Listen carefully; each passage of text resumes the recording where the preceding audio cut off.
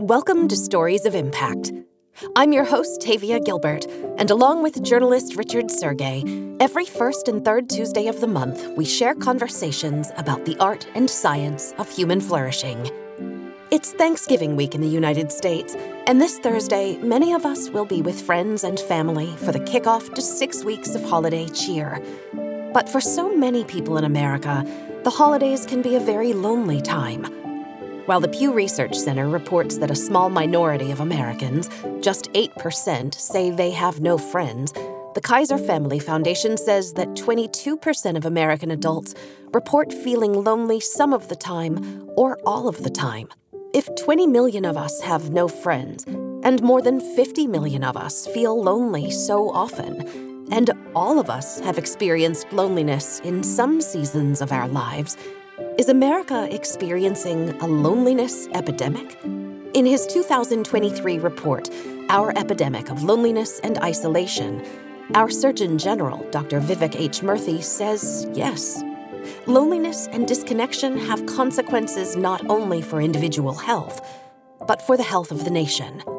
Colloquially, people define loneliness in a very broad and casual way, right? It's any type of lack in social connection. There is consensus in trying to define loneliness as a subjective experience. It's how a person individually feels.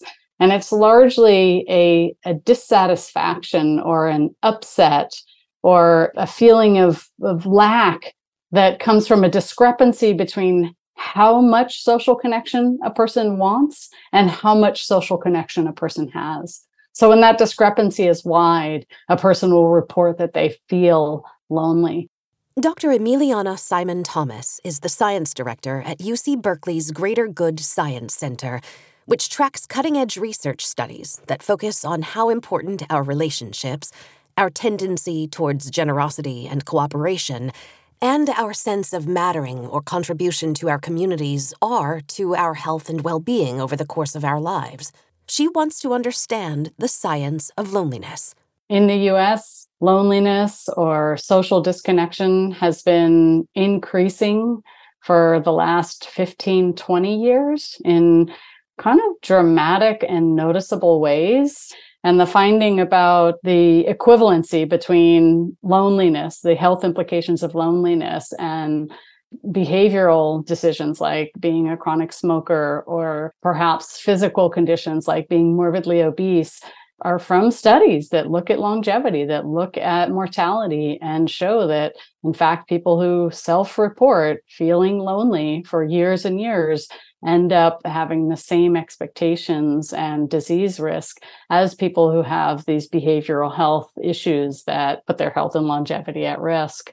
Why is it a problem? Because the disease states that are related to loneliness, which in many respects functions in a very similar way to a chronic stress, right? Loneliness is physiologically pretty similar to the experience of persistent and chronic stress in life, are costly. We as a society end up having to manage and support people who are experiencing these health difficulties and dying younger as a result of their loneliness. I think what makes loneliness unique is that it feels somehow more palpable than some of the other kinds of disease states or health risks that we might think of. People don't necessarily recognize themselves as being lonely or recognize loneliness in each other as readily. And we certainly know as less than we might like to about why. Like, why has loneliness become a public health emergency in the past decade and a half? What is it about our culture? What is it about our daily behaviors? What is it about our communities and our social infrastructure that has really increased the incidence of loneliness in the recent past? How does Dr. Simon Thomas answer those questions? We have entered a period in civilization where we choose and or expect a very, very tightly packed, highly active schedule where most moments are are dedicated to some kind of particular activity that's focused on our success as a human. There's less of that undirected or leisurely or just incidental time to connect with each other in casual ways. One of the classic studies about people's willingness to help each other showed that and these were seminary students, even people who were training to be nurturing humans for their communities, if they were in a rush and they passed by somebody who was communicating need and discomfort, they were less likely to help. So that's like even a harder thing, to find yourself inclined to help someone, but just to have a casual, meaningful conversation or find points of connection is increasingly difficult with this kind of hustle, time, poverty type of lifestyle that we are finding ourselves in. And needing help and having that need ignored, that's one of the loneliest feelings in the world. Human beings are an ultra-social species. We have evolved with the expectation of being together. Being isolated, being ostracized, being involuntarily forced into solitude has always been a form of punishment.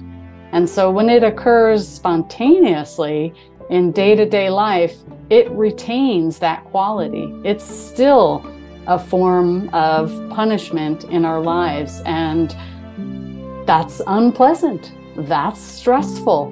When we are deprived of social support, that registers in our body as a chronic stress. Our blood pressure is higher. Our cardiovascular system is working harder.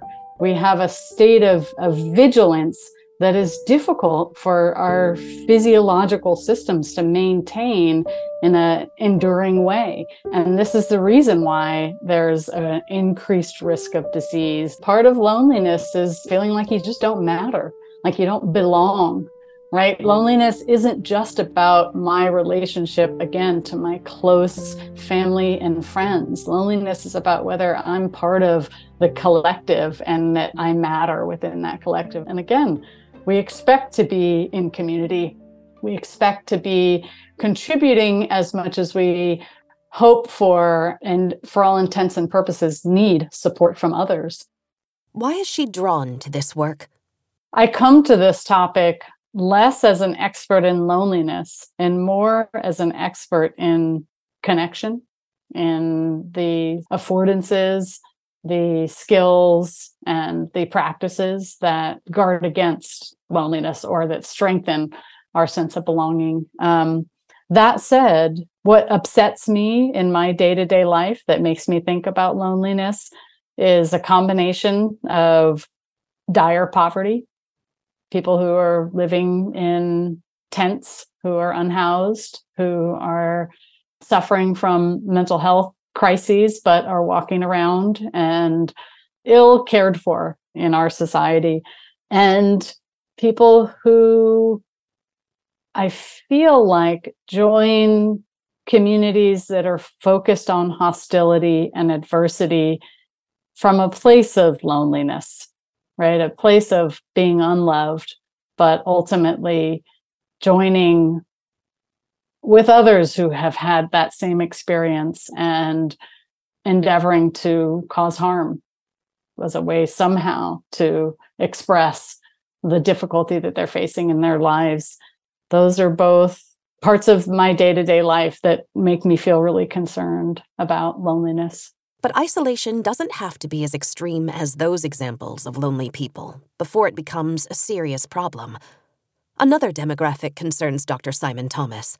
So I think purpose and meaning in later life is a big challenge. And there are lots of ideas about how communities and societies might do a better job at including and involving and inviting older adults to be part of community experiences, rather than, I think, what was kind of an emerging trend over the past several decades, which is to kind of send them into their own separate places where maybe they feel forgotten and left aside. And I think for older adults, once they've retired, once they're out of the workforce, there's something of a vacuum. Like, what can I do? How can I be helpful? How can I still contribute to my community in a way that is acknowledged, right? And it's not because I need to be validated, it's because I'm part of humanity. It's not just lack of connection with the workforce that isolates older adults, she adds, but a decreasing lack of mobility.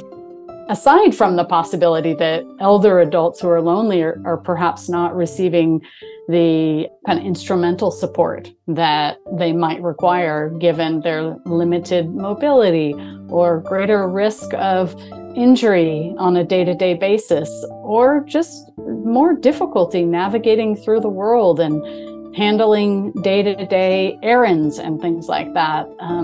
Humans were meant to be helping each other through this over the course of our lives, and something about how we live now has made that a little bit less normative. And I think this loneliness phenomenon is the result of that. So what might help elderly people experience less loneliness?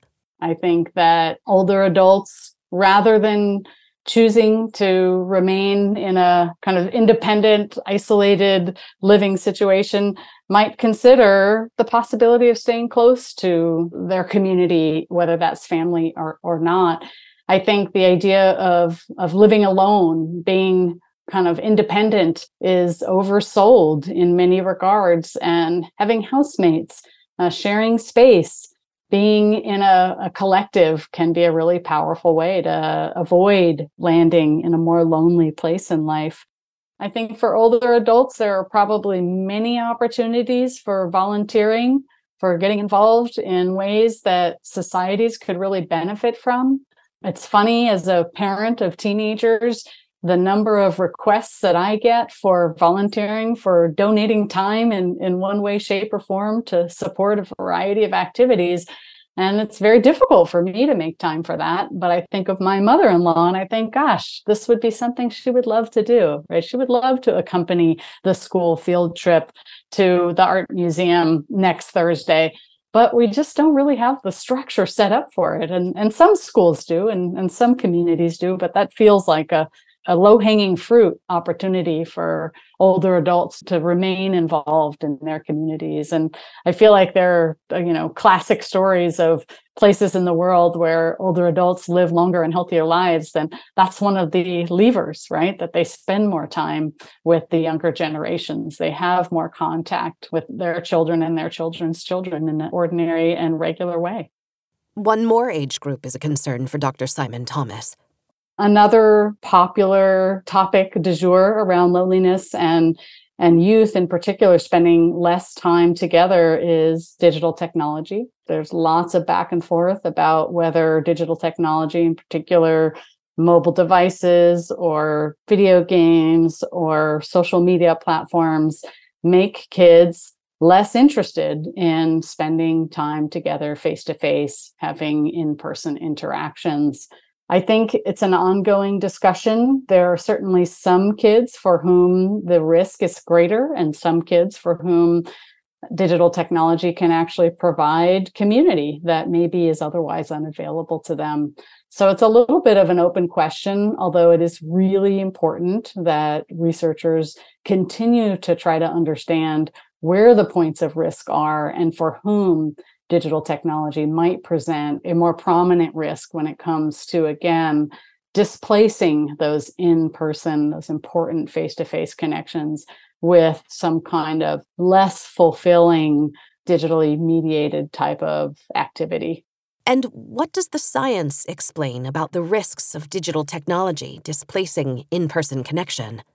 If a human being learns to solicit a reward response in the pathways in their brain that signal pleasure from a digital platform that is more robust than what they can get in a face-to-face physical experience, that is problematic. So it can be quite problematic that the relationship to digital media and social media platforms ends up kind of just accentuating or highlighting small parts of social interactions that are of particular interest to adolescents, as opposed to presenting the full range or the full landscape of interpersonal opportunities. Dr. Simon Thomas doesn't deny that there are positive outcomes with some uses of digital technology. I think that if you live far away from a loved one, or perhaps you're in some kind of affinity group and you make contact with somebody from a different part of the world through Zoom or some other social media platform, that can be a beautiful way to form a relationship or a connection, or get to know about someone from a different geographical location, or maintain a lifelong friendship. But the context is the determining factor there. Affinity groups and identity-based communities can be a great source of connection and support. But when those groups become adversarial towards other groups, this causes more difficulty when it comes to the capacity for bigger collectives to understand one another and function in cooperative ways. It becomes problematic when social media platforms or communication platforms or digital technology gets used in ways that are not necessary for the kind of relationship that we're able to subsist or to maintain in our lives. So if I can talk to my friends at school during the lunch period, I absolutely should. I think it's a mistake to spend that lunch period where I have the opportunity to interact with my peers and to form those social bonds and to navigate the social environment glued to a screen and interacting with people through a text messaging or social media platform. In that case, I'm displacing this other experience that is available to me in the here and now. And so I think we're beginning to understand that there's a context, there's a particular avenue for which digital technology can be of service and can connect us. Dr. Simon Thomas identifies other interconnected social conditions that exacerbate loneliness. I think one of the bigger issues that underlies polarization and conflict is inequality. As we live in a society with increasing socioeconomic and power and privilege inequality, this is a major contribution to polarization, and in many regards, as it trickles down, loneliness. Humans, we track inequality in a way that encourages apathy. We tend to diminish or suppress that feeling of compassion. We feel less compassion. And feeling less compassion kind of allows us to be just less concerned about the people around us. Can we remedy the loneliness that stems from inequality? One of the ways that we avoid loneliness is through simple day-to-day interactions with people who we encounter in our ordinary lives. It's not this big, heavy-handed, you have to have a deep and profound existential discussion with the people who you live with in your house every day or your colleagues at work. Sure, those things can be really meaningful, but those little interactions that we have with the person who we order coffee from, or the person who we cross as we're walking, from our home to our vehicle or to our place of worship, when we just talk to each other in these friendly and benevolent and trusting ways, we're building social capital that is the antithesis of loneliness. But inequality kind of makes us just less likely to do that. There's this immediate urge to kind of judge whether that person is kind of in my level of hierarchy. Can I interact with them, or are they too fancy for me? Or they kind of, I'm afraid to talk to them because I can't really relate to the difficulty that they're going through. I feel like it's a significant barrier that contributes to the polarization that we're experiencing, and then also to the loneliness epidemic that we're facing.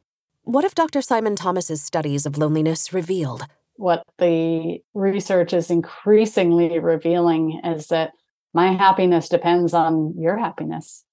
My happiness depends on the happiness of everybody who is living close and, fairly far from me.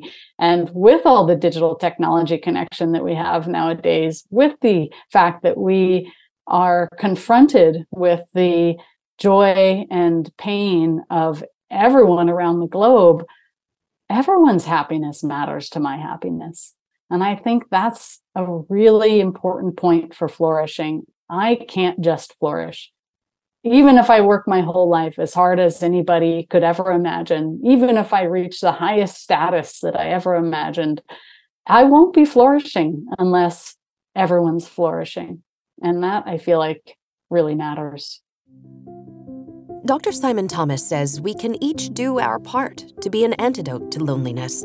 As an individual, there are ways that you can deepen and embolden your sense of trust and supportiveness with one another. You can get better at reconciling in the wake of conflict.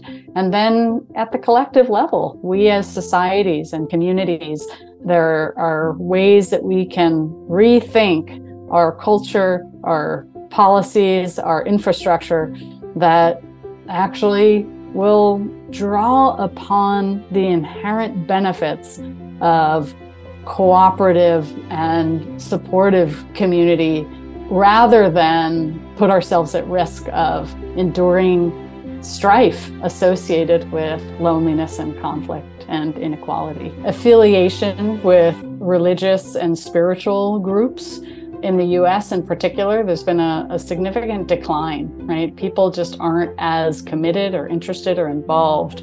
And it feels like there aren't a lot of things that have presented themselves as opportunities to fill that need for gathering together, reflecting on our moral values, engaging in shared rituals with one another. And I don't think they have to be about religion. They don't have to be about spirituality.